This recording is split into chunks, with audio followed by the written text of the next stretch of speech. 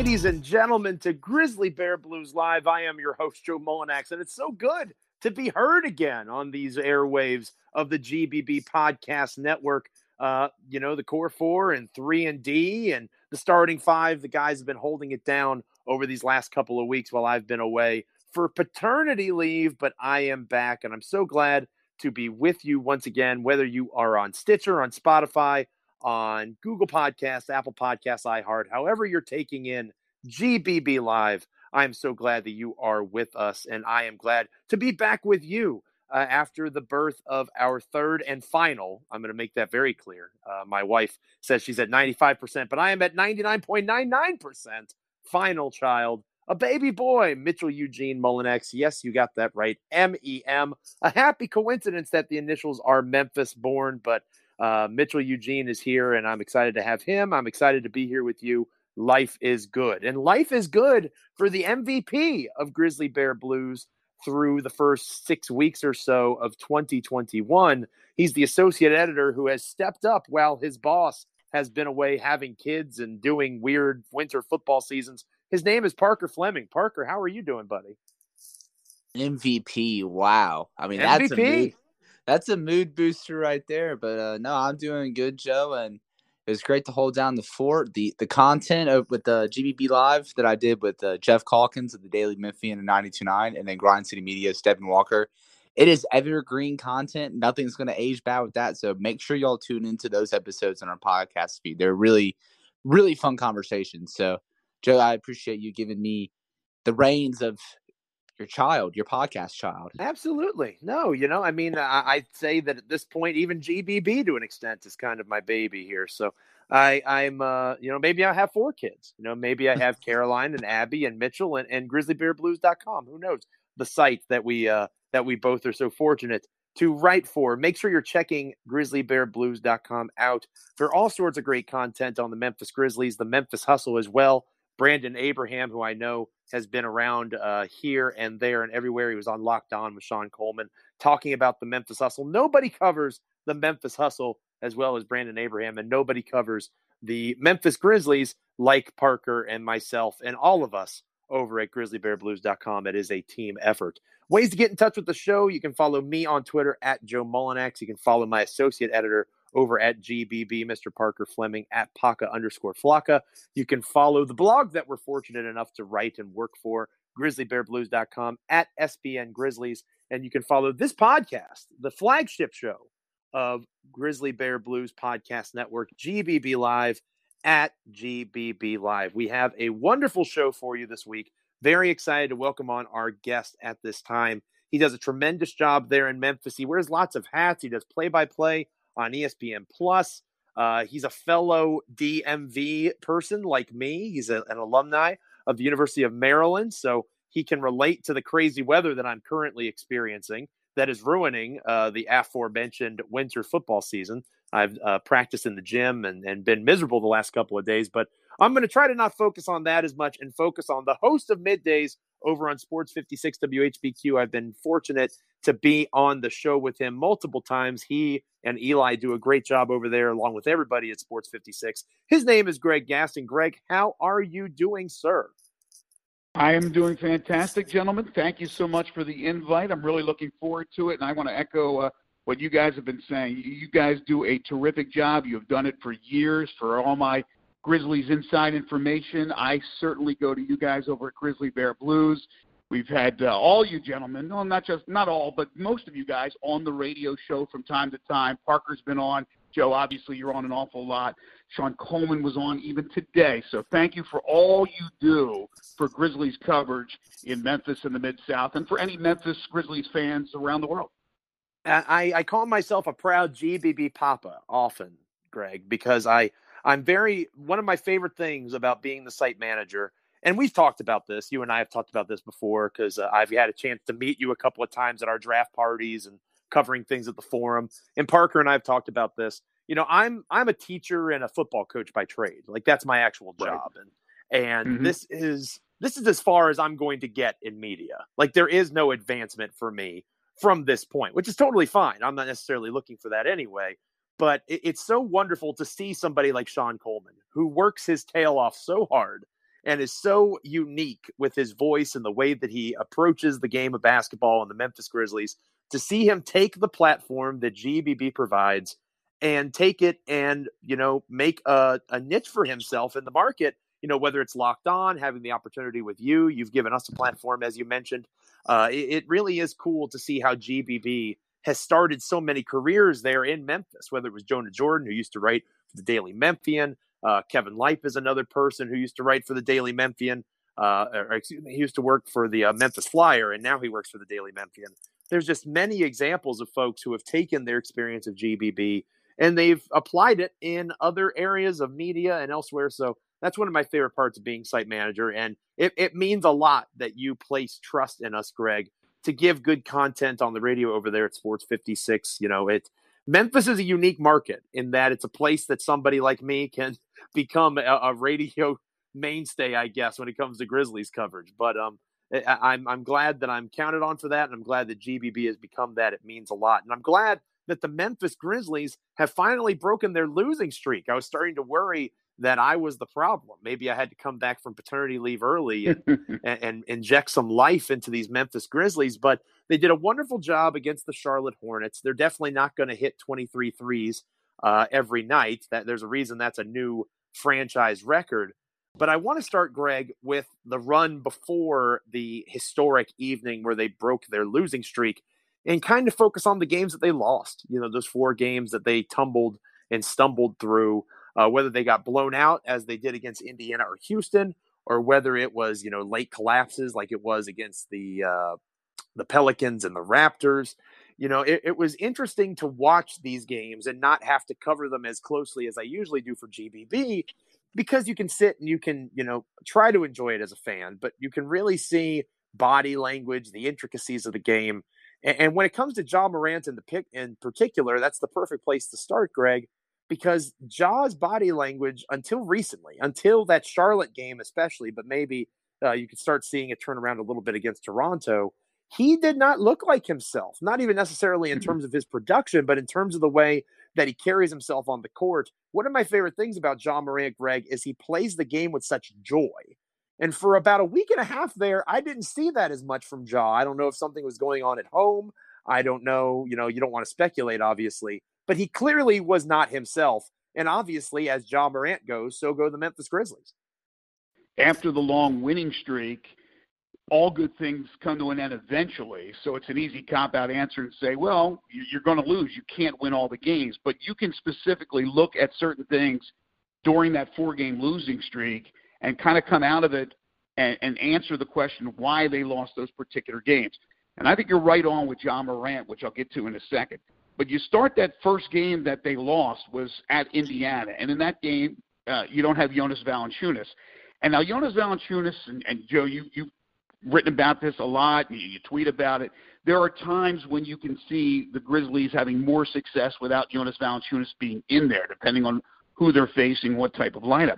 But for the most part, Jonas Valanciunas brings a double-double to the game.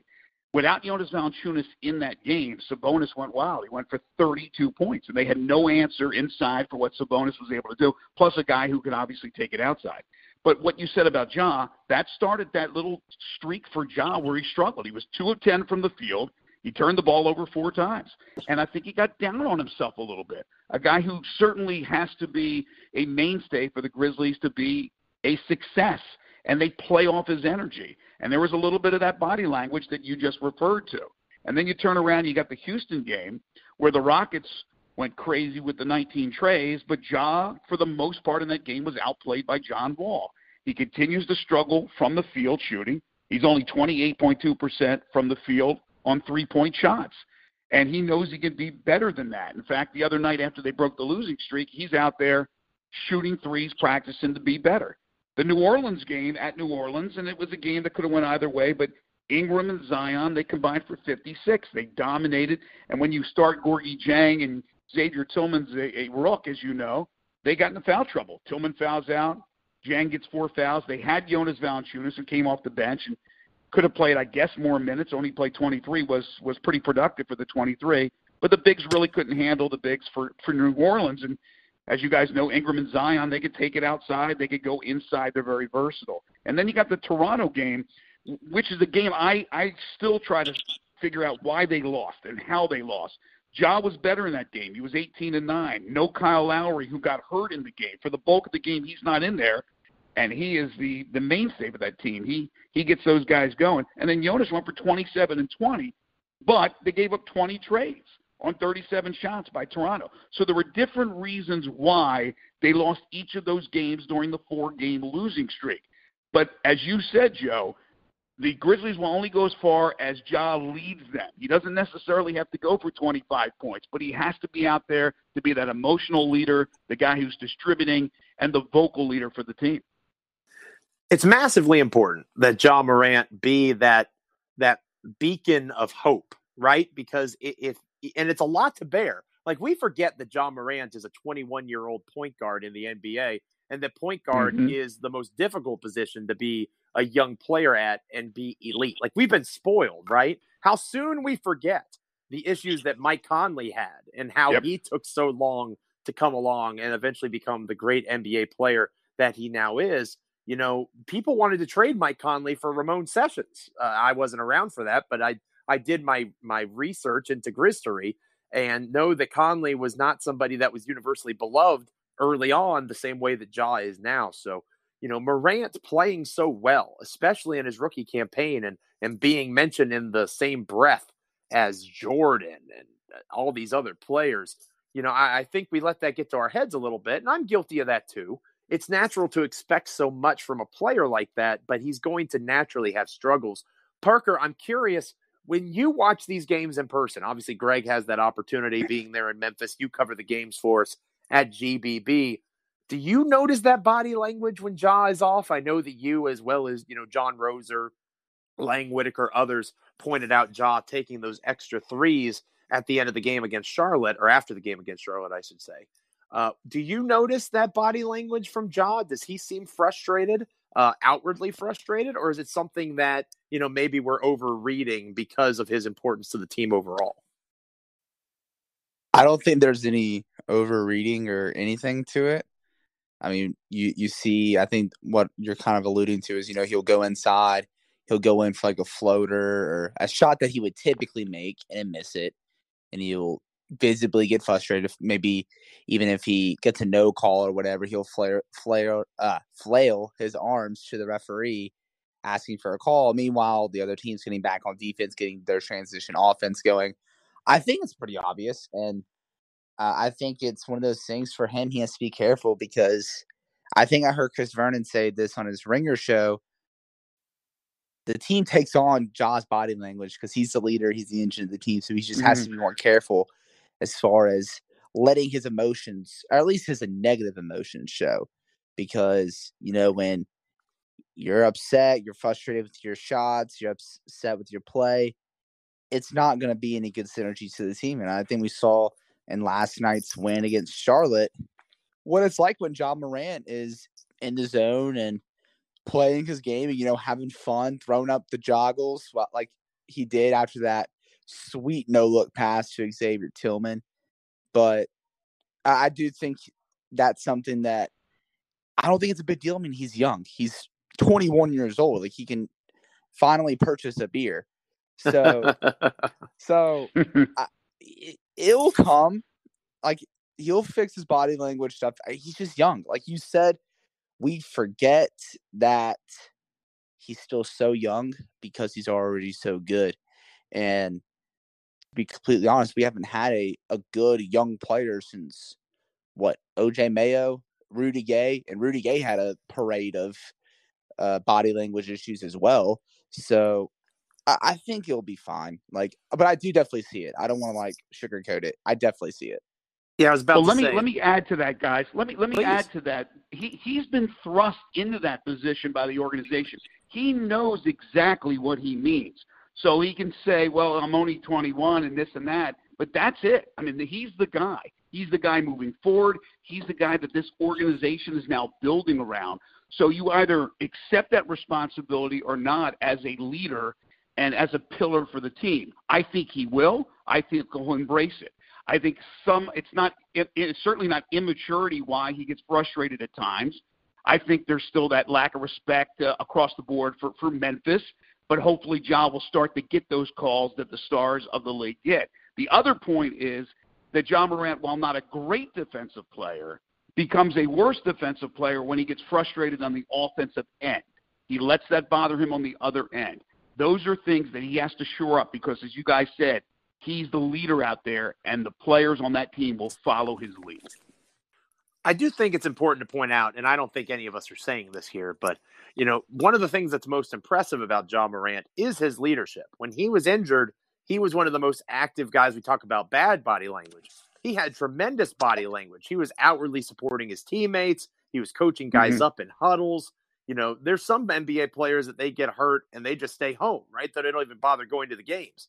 Or they go on, like community leadership meetings, whatever Kyrie Irving did. They're not even actively with the team. Right. Then you have somebody like Ja Morant who's there, eats, sleeps, and breathes basketball. And I don't want to belittle what Kyrie Irving does because he helps a ton of people. But my point is, you know where Ja's heart is. You know that he is invested in basketball. He's invested in the Memphis Grizzlies. He's invested in the team. And you can see from a young age that he has those leadership skills and qualities that you look for in any player, regardless of age. But I do think it is just a friendly reminder that we are expecting a lot of a 21-year-old who has just entered his second season in the NBA just about 20 or so games ago. And again, they had their season paused. Ja has dealt with his own injury issues with his ankle. It's going to be a broad scale thing for him as he continues to improve. We're chatting with Greg Gaston of Sports 56 WHBQ. They're in Memphis here on Grizzly Bear Blues Live. It's your host, Joe Mullinax, back from paternity leave, along with my co-host, Parker Fleming. And fellas, obviously, the losing streak goes beyond Ja. And I wrote about that in my game preview that I returned to GBB with. It's bigger than him. And for me, guys, it starts at the top with Taylor Jenkins and finding ways to adapt, because whether it's his rotations that are always kind of funky and especially late in third and early in fourth quarters, which in fairness to Taylor is usually when coaches kind of experiment, but he has really, whether it's because of the injuries or whatever, he has put out some lineups that don't make a ton of sense. He has had issues with playing guys like Xavier Tillman and Gorgui Dieng together too much, playing John Conchar too much in spots.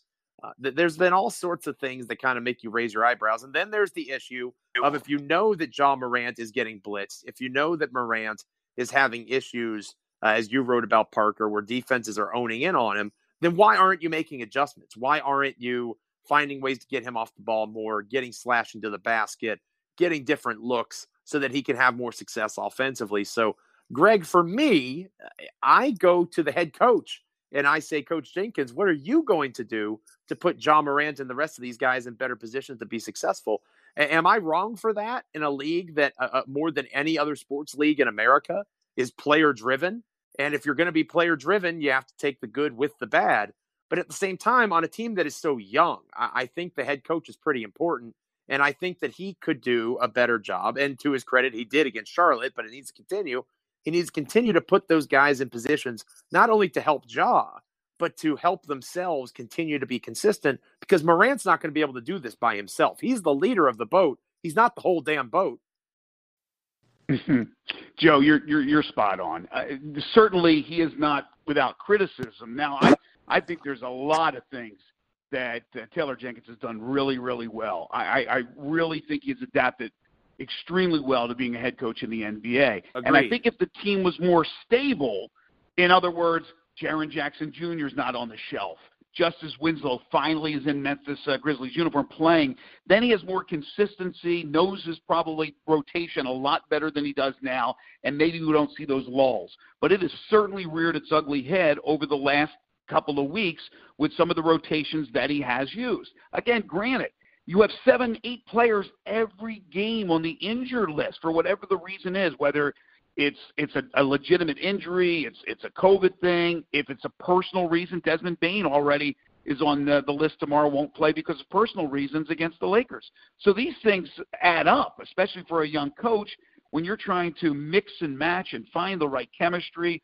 who should be in the rotation. And so sometimes you get stuck with the wrong 5 out on the floor. The question is, why do you keep them in there? Why aren't you quicker to make the change and substitute and try something different? That's what drives me a little bit crazy about the NBA as opposed to college, when coaches obviously have the quick hook. They're not worried about hurting somebody's feelings. These are 18, 19-year-old kids as opposed to professional athletes.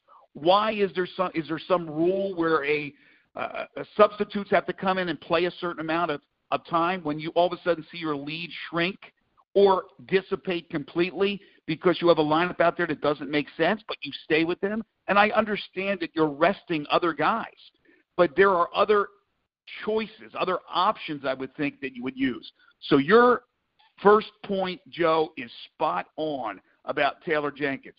Again, he does a lot of great things. Recently, though, I think he's been put in a tough situation because of who he's had to play with and try to mix and match while all these other guys are hurt. I think a more stable roster would make it a lot easier for him. And he's never had that, at least not in a very long time. No. He hasn't had that. And that is important to point out. I think Jaren Jackson Jr., Justice Winslow, DeAnthony Melton, Brandon Clark, now Desmond Bane, which breaks my heart. I hope everything's okay with Bane as he misses the Lakers game for personal reasons. Bane is, as you guys both know, one of my personal favorites, and he should continue to start, you cowards. But I do think that there is something to that. When you don't have your full allotment of players, it makes you get a little more weird than maybe you're comfortable with. But it's also pretty clear, Parker, that this is by design, right? There was never really a time, I think maybe Ja was the only one who averaged over 30 minutes a game last year. And I do think that Ja is going to be the exception when it comes to the way the Grizzlies handle things. You can see it with the injury stuff, right? I mean, Morant, it was estimated 3 to 5 weeks that he would be out. And then all of a sudden he comes back, right at the earliest part of 3 weeks. Ja is kind of on his own injury time period, whereas, Jaren Jackson Jr., Justice Winslow, nobody's really sure when they're going to come back, if they come back anytime soon. So it's interesting that Morant might be the exception to the rule, but playing these guys like Greg kind of alluded to there, it feels like sometimes the losing is of their own doing because they're continuing to try to accumulate this data. Zach Kleiman has said that himself. This is a data accumulating data season, excuse me. And he has made it clear that they want to figure out what they have in the roster that is currently together. So when you're doing that, you can't do that on the bench. You got to play guys minutes. But at the same time, we keep forgetting, we talk about forgetting that Ja is so young. We also keep forgetting that we're in the second year of a rebuild here, and they're still trying to find the key pieces that are going to play along Ja and Jaren long term. Are they sacrificing winning in the pursuit of that, in your opinion? Or is this just simply a case of they have so many guys out due to injury, they're trying to make the most of what they've got? You could just put it kind of simply as like I don't think it's anything by design. It's just like kind of like, what do you expect when you roll out that thin of a team out there, And that's not a slight. So you're saying that when you play Tyus Jones, Grayson Allen, John Conchar, Xavier Tillman, and Gorgui Dieng, it may not end well? No, honestly, like oh, okay. That's interesting analysis, Parker. I think that's probably the scariest I've been to watch Grizzlies basketball since they made Marko Guduric a permanent member of the rotation. But, yeah, I think that the whole rebuild thing is just kind of clouded a little bit because this is year 2 of the rebuild. Technically, when this whole thing started before last season, when you made all these moves and stuff, you got John Morant, traded Mike Conley, you got Brandon Clark, traded for DeAnthony Melton. You thought that in year 2 of the rebuild that you would probably be in the range where, we're doing photoshops of Kay Cunningham in Grizzly jerseys or Jalen Green in Grizzly jerseys or Evan Mobley. But, they're actually pretty competitive. They're good. They're ahead of schedule. I don't mind the whole data accumulation stuff. And then also just being precautious with injury, whether it's Jaren Jackson Jr. and Justice Winslow or even Brandon Clark or DeAnthony Melton. I mean, I know people are like, oh, soreness injuries. Why don't they play through it? I mean, calf injuries, as Clark has, they can lead to a popped Achilles, as we saw with Kevin Durant in the 2019 playoffs. I mean, having a sore shoulder kind of hinders you from doing a lot of stuff on the basketball court, including one of the most important parts, shooting a basketball. But I mean, I think it's fine. Like I don't mind it because it's not about this season anyways. Like there's a bigger, longer view to what's going on. And I don't know. I'm fine. I don't really mind all of it. I do kind of wish that Taylor Jenkins would mix and match the lineups a little better so we aren't getting a pure bench lineup out there, because that's not really that fun to watch. I get kind of scared. Yeah, I wouldn't go with a pure reserve unit either when you have so many core cogs of your rotation out.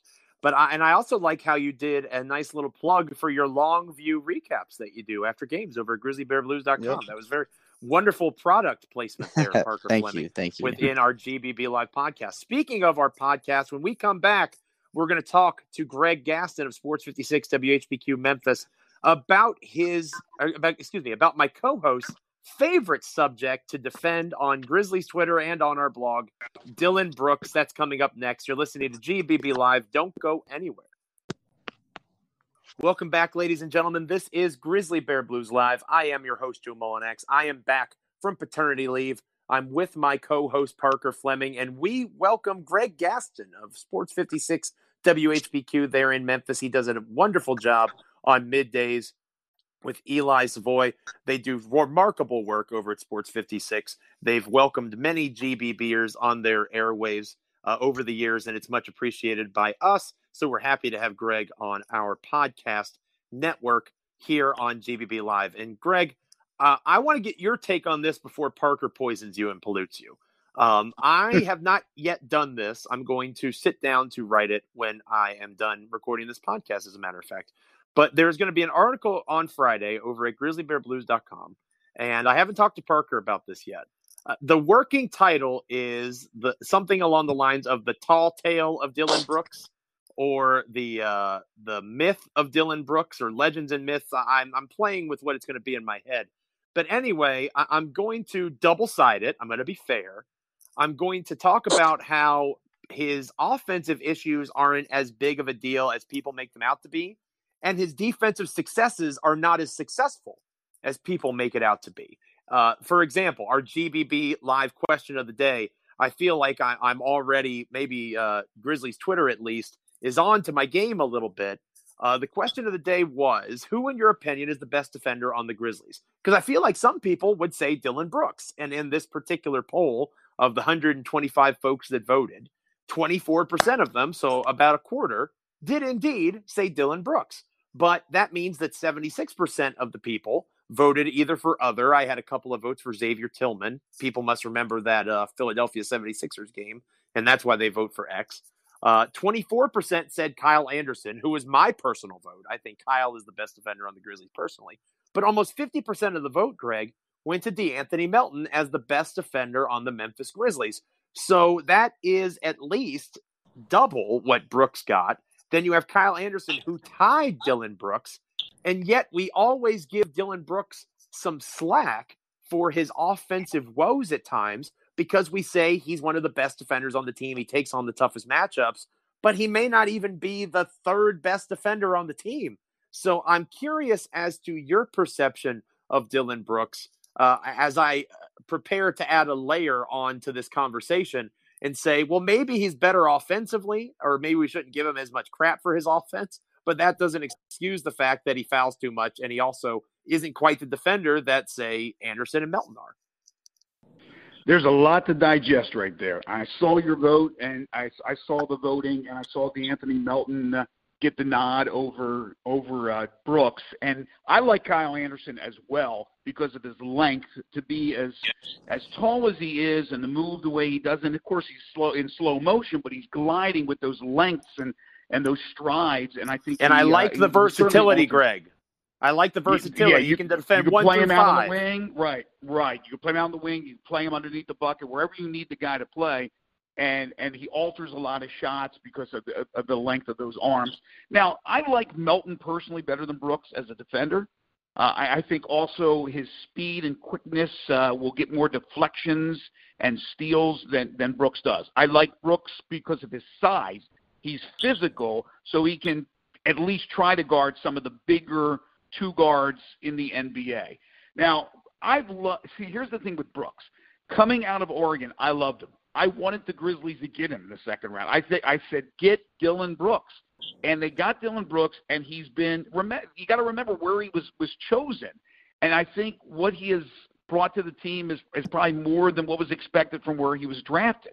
But is he a starting two-guard in the NBA on a team that's going to make a run? And I'm not talking about the Grizzlies this year, but just overall general terms, no. I think he's an off-the-bench scorer. And when you look at his scoring, he's only 30.7 from three. So now he shoots volume, and he scores pretty well at 15.6. But it's not like this guy's shooting 39, 40% from three, whereas you have a young guy like Desmond Bane, again, small sample size with Bane, but shooting 48.2%, as you guys know, and looks like a better dead-eye three-point shooter than Dillon Brooks. But Brooks brings scoring. The problem with Brooks is he's not consistent, and they'll have games out there when he goes 2 for 13 from the field. And the better two guards, the better wings in the league, just look at these guys. They have an off game every once in a while because nobody's perfect, but they're more consistent on scoring those 15, 16 a game and doing it without having those lulls where you have a 5 or 6 point game. He's doing a better job. We haven't seen much of that this year, but that's what I've noticed with Dillon since he arrived in Memphis. But again, you take it for what it's worth. This guy wasn't a top 10 pick in the draft. I think he has added a lot to the Grizzlies, but I don't think he's the guy moving forward for the future, whether it's going out and making some type of deal, doing something free agency-wise later, a couple of years from now, a year from now, or just bringing, like you said, Joe, Desmond Bane into that starting lineup. And right now, of course, you have them both starting, but when everybody's back and healthy, do you keep Bane as the 2 and bring Brooks off the bench? So that's a long answer to your question, but he's a complicated guy. No question about it with Dillon Brooks. I've said it multiple times, Greg. We have yet to see Dillon Brooks in his ideal role because even if you believe in him as a starter, he shouldn't be asked to do as much offensively. And when you see him getting into a rhythm and catch and shoot opportunities, when you see him being able to pick and choose his spots and not being dependent on for primary scoring and facilitation, he is a solid option, if not more than solid, for this Grizzlies team. But going back to his rookie year, which is when the wheels really first fell off for this team, he has had to do more than the Grizzlies should ever have had to ask to do. And I worry, Greg, that long term is going to poison somebody because Dillon Brooks doesn't get to the NBA without the mentality that he has, right? The swagger that he has, the intense work ethic. That is what got him here. And he's not going to change from that. But at the same time, that's what's given him this success. And he's been that player for Memphis for so long. I'm not sure at this stage whether he would accept that reserve role. I hope I'm wrong because I like Dillon in that role. I think he could be a sixth man key reserve on the next great Grizzlies team. Parker and I have talked about that a lot. And Parker, I'm going to give you an opportunity here now to interject and chime in and defend your boy. I know you own a lot of land on Dillon Brooks Island.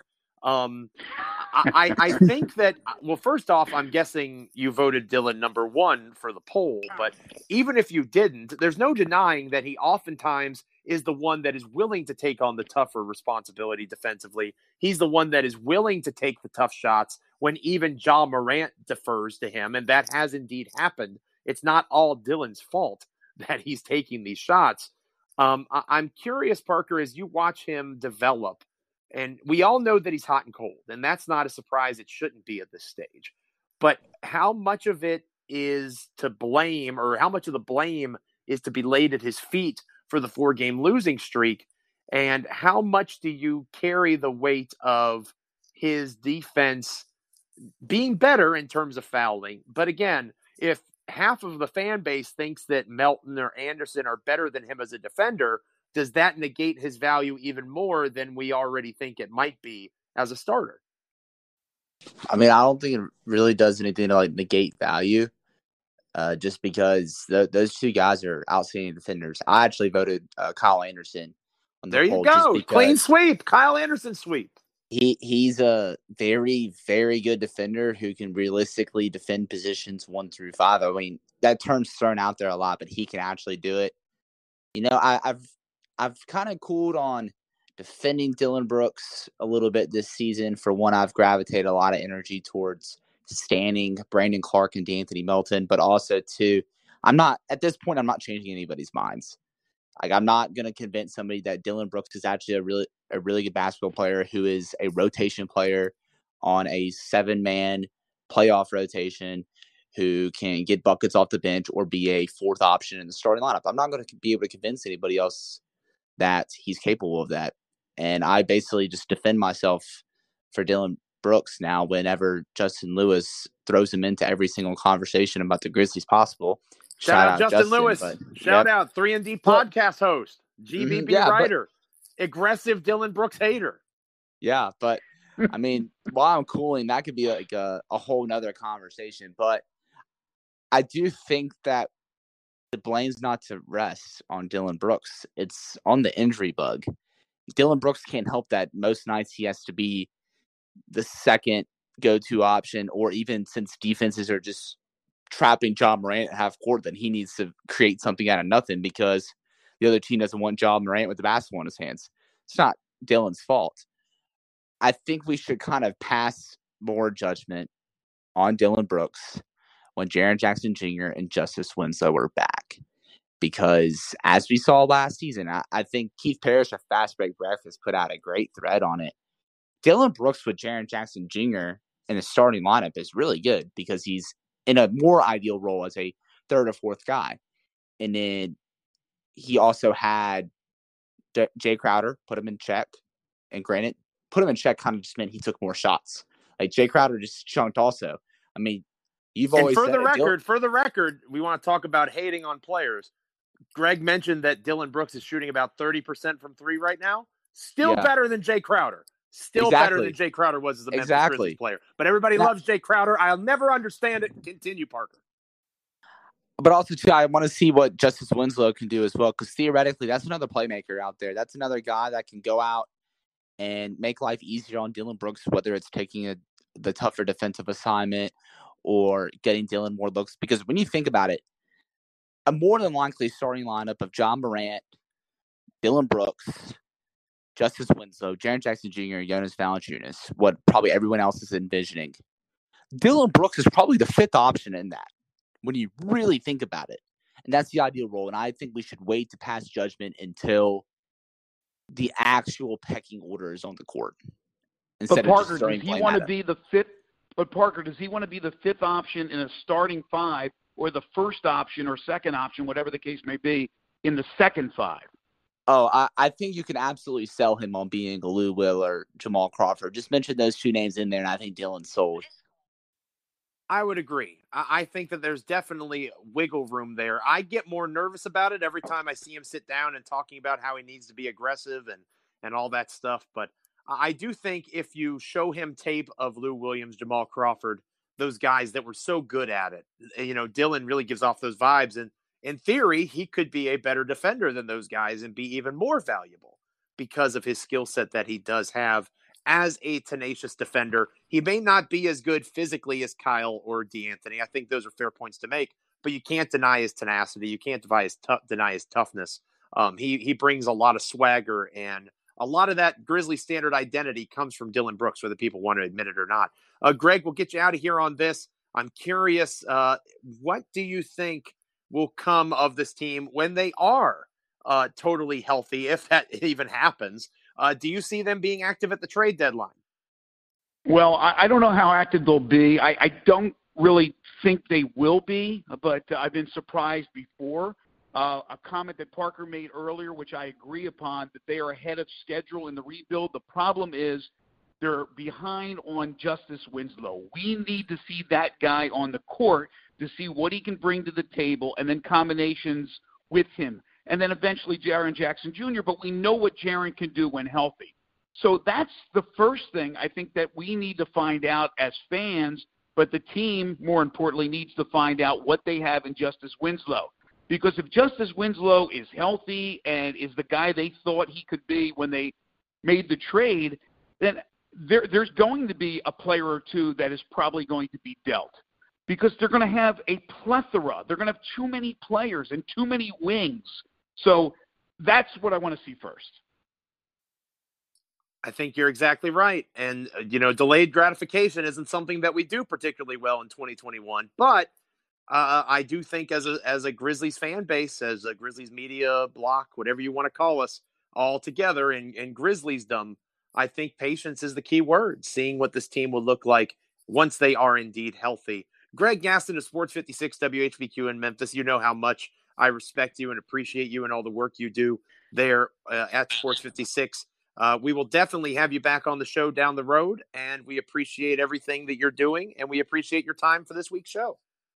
Right back at you, Joe and Parker. Thank you so much for all you do. Really appreciate it, enjoyed it, and like you said, hope to get back on with you guys. You guys really bring it, and everybody should be following and listening to you guys for Grizzlies coverage. Follow Greg Gaston at Greg_Gaston. For Greg, for Parker, I am Joe Mullinax. It's so good to be back with you guys. Continue to check out GrizzlyBearBlues.com as the G League bubble is now underway. We're covering that like nobody else. We obviously cover the Grizzlies as in-depth as anybody out there. We're proud of the work we do, and we're excited to continue to bring it to you over at GrizzlyBearBlues.com. So for Greg, for Parker, I am Joe Mullinax. Grind forth, Grizz Nation. This is Grizzly Bear Blues Live.